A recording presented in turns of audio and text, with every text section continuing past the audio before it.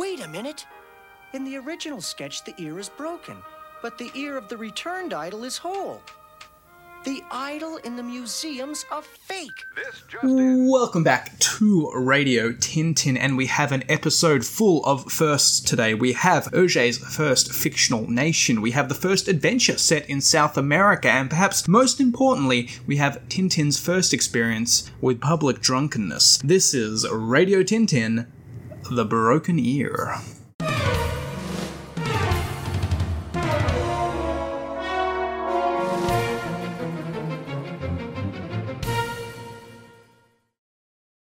A wooden idol carved by the Arambaya tribe of South America is stolen from the Brussels Museum of Ethnography, only to be returned the following day. Tintin realises that the replacement is a fake, and sets out to find out what has happened to the original, which has no real value except to collectors. On the trail as well are two mysterious Hispanic men named Ramon and Alonso, with whom Tintin clashes repeatedly. Tintin finds himself in the South American nation of San Theodoras, where, through a well-timed revolution and a fair amount of alcohol, he escapes a firing squad and is made aide-de-camp to the volatile General Alcazar.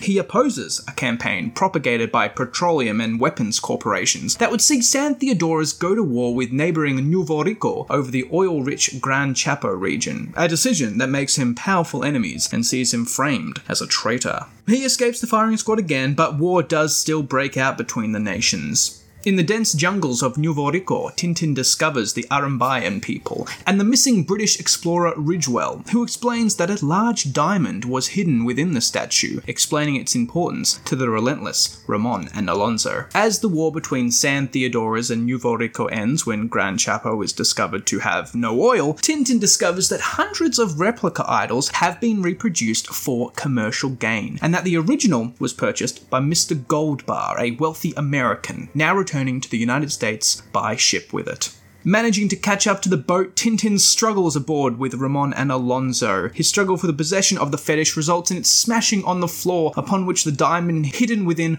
rolls overboard into the sea. Ramon and Alonso try to kill Tintin in their anger, and the three of them accidentally fall overboard as well. Tintin is rescued, but Ramon and Alonso drown. Mr. Goldbar allows Tintin to return the stolen fetish to the museum, where it is repaired and put back on display, albeit now in a comically damaged fashion.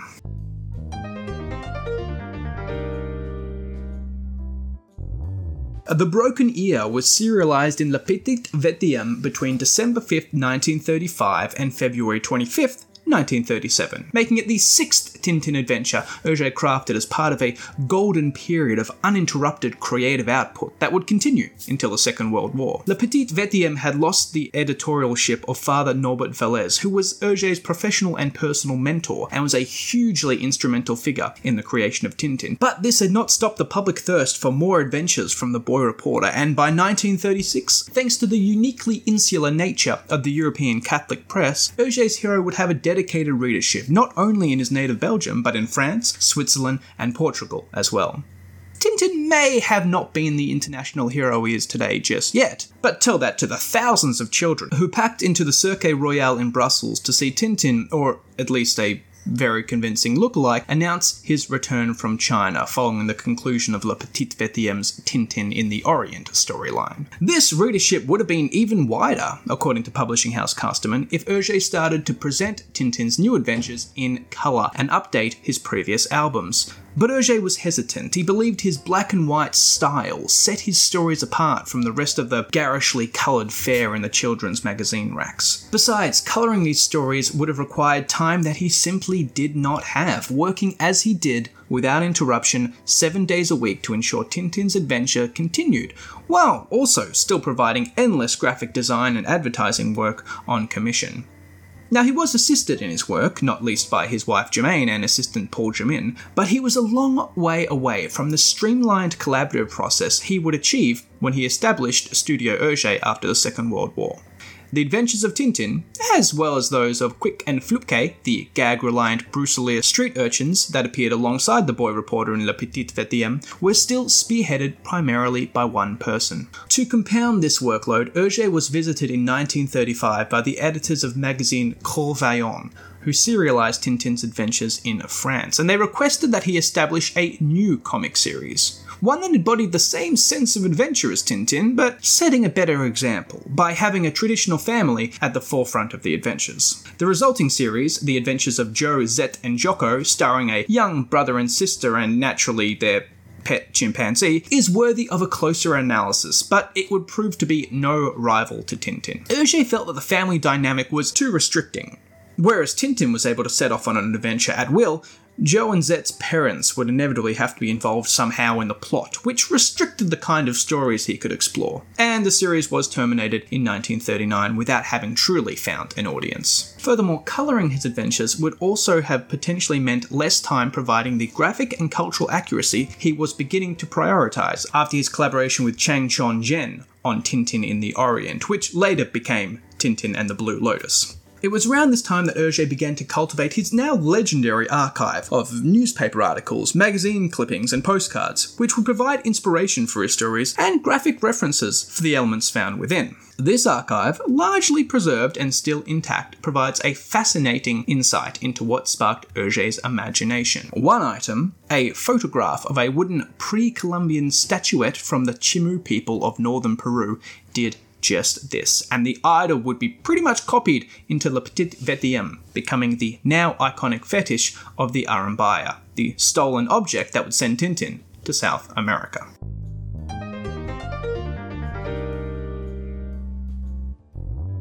South America was the next logical destination for Hergé to explore through Tintin, and would allow him to re-examine themes that were close to his Boy Scout heart, such as Anglo-American capitalist exploitation and the peoples of the First Nations of the world. But The Broken Ear also has a strong, almost Hitchcockian element of mystery to it as well. The idol itself acts as what Hitchcock would call a MacGuffin, an object that serves no purpose within the plot except to be obtained and propel the story forwards. And the idea of an innocuous statue hiding a treasure of immense wealth was utilised in the Dashiell Hammett story The Maltese Falcon, which had already been adapted to film in 1931 and may have inspired Hergé. Actually, The Broken Ear is definitely the kind of story that could easily feature detectives Thompson and Thompson, hot on the trail like they were in their previous two stories. But surprisingly, they only have a brief appearance here, investigating the theft at the beginning of the album. These mystery elements in The Broken Ear would build upon Hergé's previous work in Cigars of the Pharaoh and The Blue Lotus, and would be perfected in later stories such as The Black Island, The Calculus Affair, and The Castafiore Emerald.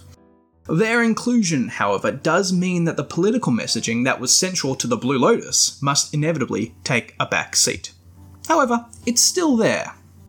You see, another central inspiration for The Broken Ear was the Gran Chaco War, or Chaco War, which Hergé learnt about in contemporary current affairs magazines. The conflict was for control of the Gran Chaco region of South America, which was believed to be oil-rich, and it's generally believed that the war was spurred on by rival oil companies jockeying for exclusive drilling rights in the region, with the Dutch-British Shell company supporting Paraguay and American Standard Oil backing Bolivia. The war, seldom remembered in the West today, was waged from 1932 to 1935 and cost over 100,000 lives. It remained the bloodiest interstate military conflict fought in South America during the 20th century, and allowed Hergé another chance to explore the same ruthless capitalist exploitation that had seen the Native Americans marched off their land at gunpoint in Tintin in America. He also takes aim, pun very much intended, at the international arms trade, depicting the jet-setting arms dealer Basil Bazarov matter-of-factly travelling between San Theodoros and neighbouring Nuevo Rico to sell the same weapons to both governments of the warring nations. Bazarov is an undisguised satire of Sir Basil Zaharoff, the Greek industrialist and weapons manufacturer whose political connections and cunning business acumen made him a possible inspiration for Ian Fleming's arch-Bond villain Ernst Stavro Blofeld. I am Ernst Stavro Blofeld. What on earth are you doing in a variety show? Despite these very tangible connections to very serious issues in the world, the resulting critique is a pithy one at best, and Hergé never seems to give the impression he is quite as bothered by the actions of these oil companies and arms dealers as he was by the actions of, say, the Imperial Japanese government or the corrupt international settlement in China, as he displayed in The Blue Lotus. The fictional nation of San Theodoros is in sharp contrast to Hergé's vividly accurate China, A fairly bland approximation of all the stereotypical Banana Republic elements of popular imagination. A land of endless revolution led by military men of bloated self-importance. Now, much of this is, of course, attributed to the fact that there was no South American Chang who could advise the artists this time. The end result is that while the villains are undoubtedly the top-hatted Western capitalists, the South American people, as embodied primarily by the easily duped and ill-tempered General Alcazar, are seldom worthy of any true sympathy, and the plight of the 100,000 men who died in the real conflict is never explored. Similarly, the Arambayas serve to provide a little bit of native exoticism for the readers back home in Europe, but little else, and the reader isn't really left with the same sympathy they are for the indigenous peoples of Tintin in America, though the historical exploitation and violence suffered by the native peoples of South America is undeniably comparable, if perhaps less well documented, when Hergé was writing. Hergé is also guilty of retreading old ground when it comes to his depiction of non-European customs. The Arambayan witch doctor is jealous of the influence held by the British Ridgewell and conspires to see him killed in a dynamic last scene in Tintin in the Congo. Scenes in which Snowy is very nearly sacrificed, or in which ventriloquism is used to give the impression that a religious totem is speaking, are almost identical to those in Cigars of the Pharaohs. Chang was responsible for opening up Hergé's mind to the world, and there's surely no more moralistic extolling of the virtues of colonialism, but it seems that not all Europeans in the adventures of Tintin are yet worthy of equal representation. But to his credit, Hergé did maintain numerous elements on South American tribes in his archive, and he did take the time to consult academic sources, ensuring that there is at least a veneer of accuracy in his representations. Unfortunately, this accuracy doesn't extend to the backgrounds of some of these scenes. Artistically, the scenes set in the Nouveau Rico jungles contain some of the laziest backgrounds produced in the coloured editions of the Tintin albums. By page 52, Hergé has resorted to backgrounds consisting of a single shade of green, a cardinal sin for an artist with a reputation for perfectionism, and one that would never again be repeated. This shortcoming can be attributed in the original black and white album as Hergé's tight deadlines briefly catching up to him, and later being the first Tintin adventure to undergo the colorization process when Hergé finally agreed to Casterman's demands in 1943. Again, however, this was before he had found his ideal creative setup, and it seems impossible that the man who would go on to redraw many elements of the Black Island almost 30 years after first publication to better suit contemporary audiences would permit such an artistic transgression later on in his career.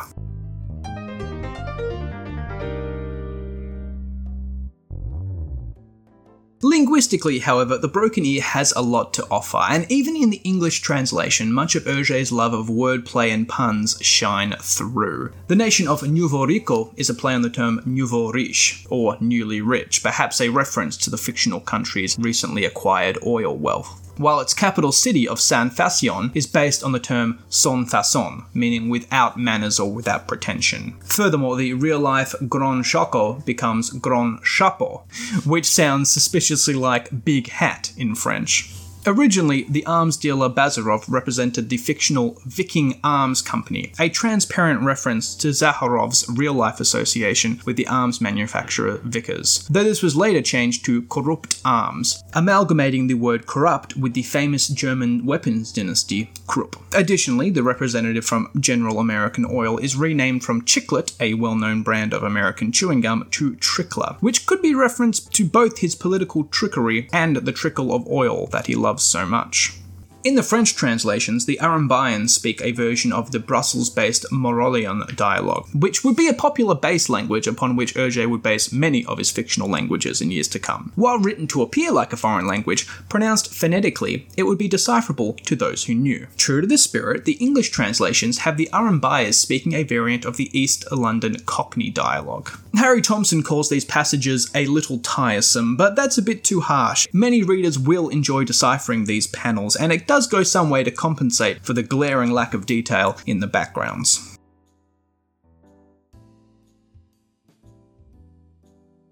The Broken Ear provides some interesting firsts among the series. Rather than beginning with Tintin already embarking for a far-off land, the first quarter of the story takes place in his native Brussels, and the reader is given their first insight into Tintin's comfortable flat, resplendent with some Chinese artwork, a nice nod to his previous adventure. It's also rare to see the boy reporter not merely drinking alcohol, but positively tanked, sharing a bottle of schnapps with the colonel who delays his execution, the resulting drunken rambling enough to fortuitously grant him a colonel's commission from General Alcazar. However, as Michael Farr sympathetically points out, Tintin had narrowly cheated death twice by firing squad at this stage, and he faced the chance of being unlucky the third time, so perhaps he can be forgiven for indulging just this once, in stark contrast to his stringent teetotaling later on in the series. Readers familiar with the tone of the series will also be disturbed to see the villains Ramon and Alonso carried off by small, horned devils carrying pitchforks after drowning in the ocean. This panel is preceded by Tintin telling a ship steward the gangsters went, quote, straight down, ostensibly a reference to the bottom of the ocean, but implicitly suggesting a destination even further below. Indeed, while the prospect of divine judgment and eternal damnation would be natural beliefs for Hergé and his Catholic readership, it's really strange to see them actually depicted in a Tintin album. Truthfully, while they are ruthless murderers within the story, the bumbling and comedic goons are hardly the most diabolical villains to be presented in the series so far, and one would think if the abominable Mitsuharatu of the Blue Lotus can avoid hell, well, they probably deserve a reprieve as well. Thompson cites the numerous deaths presented in The Broken Ear as motivation for Corps-Vaillant to request their more family-friendly comic strip, but this is possibly incorrect, as the story would not have finished syndication when Hergé began work on Joe, Seth, and Jocko. However, when Corps-Vaillant serialized the story in France, they requested the Devil panel be replaced with one in which Tintin instead vouches the souls of the bandits for God.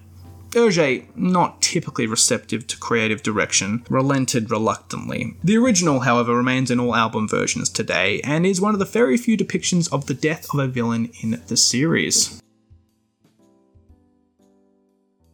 San Theodoras, along with its neighbouring Nouveau Rico, would be the first of many fictional nations created by Hergé as a means to explore the general socio-politics of a region without burdening himself with the stringent cultural accuracy he had committed to after depicting China in The Blue Lotus. The Broken Ear is perhaps most significant for its introduction of General Alcazar, who, despite wrongly believing Tintin to be a traitor upon their last meeting, would become a friend in later appearances, turning up in exile from San Theodoras in both Prisoners of the Sun and the Red Sea Sharks, having been deposed in his ongoing leadership battle with General Tapioca. Finally, the story would have something of a direct sequel in 1976's Tintin and the Piqueros, Hergé's last completed Tintin adventure, which featured the first appearance of the often named Tapioca, as well as General Alcazar, Professor Ridgewell, the Arumbayas, and even the largely forgettable bandit Pablo in a return I don't think anybody really asked for, but was still a nice touch. As a side note, nothing really exemplifies just how long Hergé's work lasted, quite like the change in General Alcazar's attire,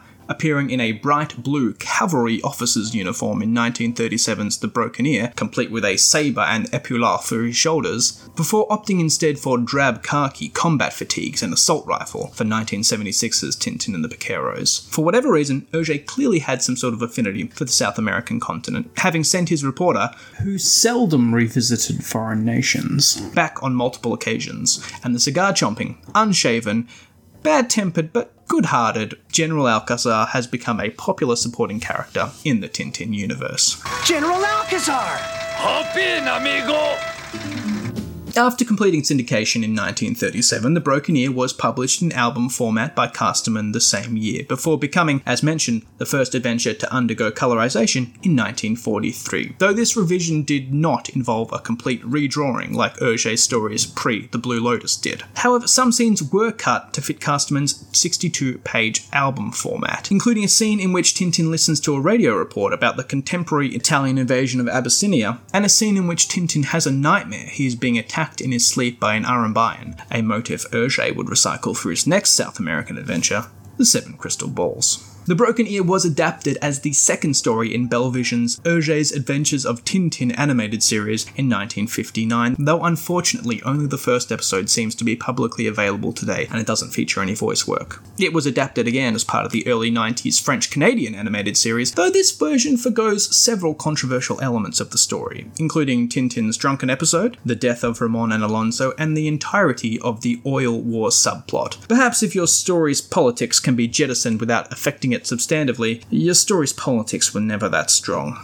Of less importance, this adaptation also changes the method of Tintin's escape from Ramon and Alonso's interrogation shack. From a random lightning strike, which, in an instance of dumb luck much more reminiscent of Tintin in the Land of the Soviets, manages in the original album to somehow transport him outside, to much more simply jumping out the window. In a delicious case of life imitating art, the original Chimu idol, which provided Hergé with the inspiration for the Arambayan fetish of the broken ear, was put on display in the Brussels Palace of Fine Arts in 1979 as part of an exhibition showcasing the many genuine artifacts featured in the series to celebrate 50 years of Tintin. True to the story, the idol was stolen from its display with a letter, similar to that featured in the album, and similarly just signed X, written to Le Soir newspaper, telling Hergé it would be returned if he waited at the scene of the crime at a given time with a copy of the broken ear under his arm. The bemused Hergé agreed to the terms, but the thief never showed and was never caught. But the ultimate irony?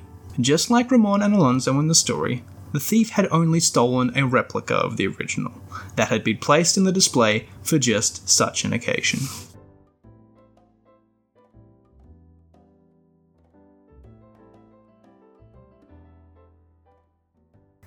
Well, I took to Instagram on @tintin.podcast to ask some of my followers what they thought about The Broken Ear and see if we can get a sort of consensus, a Tintin fan consensus. Now, I was really surprised by some of the comments. I'd like to go through them now. Jean-Francois Lehom says, beautiful artwork. I agree in parts. I think the Brussels scenes at the start are particularly good, particularly vibrant. Sergio Le Conforti says he likes it. Tintin Ligne Claire says, one of my favourites. It's still an old style that I love so much. Interesting story and full of adventures. I know what you mean by the old style. It's sort of difficult to track Hergé's artistic progression through the albums because, of course, he did the first 9 in black and white, but he changed his style over those 9. And then after those black and white ones, he started doing them in colour and recoloring old ones. But he didn't recolor them old ones in order. So with The Broken Ear, we have an example of it being the first to be recolored, but it wasn't completely redrawn as, say, Tintin the Congo or Tintin America was. So for that reason, it's in colour, but it's sort of not quite the polished, finished Tintin that we know, especially the Tintin model. You can, if you have a keen eye for these things, it's still recognisably Tintin, but you can tell the differences in the artistic style and the way Tintin is drawn. Pentagi, or Pentagi, says, I liked it. Sure is one of my faves, to be honest. I like the story in general, the idea itself. Pacing was really good in there. Characters' interactions most of the time felt natural and fitted the whole situation. There were many small aspects of the story which I simply enjoyed. I get back to reading this one time to time because of how enjoyable it is. Sure, it has weird parts, but overall, I'd say it's a really great adventure worth checking out. So this is obviously one that Pentagi comes back to again and again. We all have those. If we're Tintin fans, there's one that we can always just sort of reread over and over again. And there are some sort of weird aspects in it, but I don't think it's too much to detract from it. Sarah Felton 10 says, I can't remember the plot, so maybe it's forgettable? Sorry, Hergé. That's alright, there are quite a few Tintin stories we can't possibly, unless you're doing a podcast about it, remember all of them. M. Finan, I'm sorry, I hope one of those mispronunciations was correct, says, it's memorable for the introduction of Alcazar and the Arambayas, and one of the first comics to introduce some of the beautiful jungle scenery by Hergé that reappears again and again in other albums. Alonso and Ramon are entertaining and memorable side characters, but I think compared to the Blue Lotus and Black Island that come before and after, it's maybe a little outshone by such iconic stories framing it in the canon. Yeah, so in regards to the jungle scenes, I think it gets a lot better from here. You know, I made my thoughts on the jungle backgrounds in some of the scenes in this very clear. I think they're very, very lazily done, and it wouldn't happen again. And if you look at Hergé either redrawing old jungle scenes, such as in Cigars of the Pharaohs, or doing new jungle scenes in Tintin the Piqueros many years later, vastly superior to what we see in The Broken Ear. I agree about Alonso and Ramon being memorable characters, adding a bit of humour to these henchmen, which I sort of said in the earlier stories was really lacking. The sort of bad guys with no personality sort of plagued maybe the first 3 Tintin stories. And I know what you mean by its place in the canon. So, in my opinion, it's one of the few books wedged between The Blue Lotus, which is regarded as Hergé's first masterpiece, and I think the next really important part in the series, which is the introduction of Captain Haddock in Crab with the Golden Claws. And Broken Ear is one of the 3 stories that sort of fall between those, and I think because of that it might get overlooked a bit, which may be why Sarah Felton 10 says she couldn't remember it. Leaf Does Cosplay says, in terms of its placement in the series, it's kind of a transitional book in my opinion. Now here we go. It has a lot of the older books, i.e. Soviets and Congo, structures of vignettes to some extent, but it's connected in a narrative like in Blue Lotus. A couple of other comments mention that it's placed between 2 much stronger books, and I feel like that's apt. The biggest thing that struck me from Broken Ear is the ending image of Ramon and Alonso getting dragged off to hell, something that never really shows up in Hergé's work again. No, it doesn't, and that scene never does show up in any other books. But even as I mentioned in the review, it was sort of kind of shocking at the time. It's alright to go with some of these older stories, oh, that's just what it was like at the time. But I don't think it was well received by a lot of the magazines that were syndicating the story, so it's not like you can just go, it was a different time. Even at the time, it was kind of weird. And that's probably one of those weird parts that Pentagy was talking about there. Really weird scene of bad guys being dragged to hell. Amy Montanari says, I like The Broken Ear. It's one of my favourite stories from Tintin. Although it left some questions, I really enjoyed it. Also, Alonso and Ramon became my favourite villains for some reason. So much so that I'm even a little sorry they ended up drowning, even if they were the bad guys. That's why I like the 1991-92 adaptations version more. I think if the original had just arrested them, there was a better chance of bringing them back, and a good option, in my humble opinion, would have been in Tintin and the Vaqueros, even in a cameo. Yeah, so another person sort of getting struck by the very uncharacteristic death and subsequent dragging to hell of the main villains. It's not just that villains didn't get dragged to hell in the comics. They didn't often die in the comics. It was sort of increasingly rare that the villains would die somehow. In that regard, the decision, as you mentioned, of the animated series to forgo that is a lot more keeping with the tone of the series, and also because, I don't know, in 1991 I think probably having villains drown and then dragged to hell is probably not gonna fly that well. And yeah, absolutely bringing back in Tintin the Vaqueros, we'll talk about Tintin the Vaqueros more when I get up to it, although at this rate it's going to be many years before I get to Tintin the Vaqueros. That's really a direct sequel to The Broken Ear. It's set in the same country, and you get so many returns from previous characters. Even Pablo. Remember Pablo? Of course you don't. He's got a tiny scene in The Broken Ear. But hey, Hergé brings him back in 1976. He brings him back some 40 years later. So, yeah, I think it would have been great to have Alonso and Ramon back. They are funny characters. GT Avaledo, I hope I'm mispronouncing that correctly, says, among my favourites, but I understand that it is a bit of a letdown after The Blue Lotus. Yes. Numerous reasons why it doesn't seem to match the heights of The Blue Lotus. It might be the emotional resonance just isn't there. There's no sort of personal friendship like there is between Tintin and Chang in The Blue Lotus. And there's not sort of this really humanitarian message about tolerance that we get in The Blue Lotus either. So in that way, it is a bit of a step down. But we've all got our favourites that we like for one reason or other. And for similar reasons, Federico, I should say. He comments, the first Tintin book I read, I was 9 years old. Not my favourite, but surely very special. Yeah, and you're always going to come back to that first one you remember. Even if, looking back, it's maybe not one of the best. As for my own thoughts, I was never that excited to revisit Broken Ear. It was maybe one of the more forgettable ones in my mind. It was never one I reread a lot as a kid. And I think part of that is because I was remembering the 90s television adaptation, which gets rid of the entirety of the Grand Chapeau War and the arms deal subplot. And I'm someone who's very, very interested in the political side of the Tintin story. So to completely get rid of that side of it, maybe not remember it quite as fondly. And I don't think that's necessarily fair. I think even though I wouldn't call it one of the all-time best Tintin albums, there are no bad Tintin albums post Blue Lotus, I think. So I think even one like Broken Ear has a lot to offer you. It was because of, researching that I found out about the real-life Grand Chaco War between Paraguay and Bolivia, something I'd never heard of in the past, and that's a war that killed 100,000 people. So I know a little bit about that now because of researching this story. And just in terms of the story, there's a lot of humor to be had in it as well. There's a lot of scenes I didn't get into the review that are just really fun to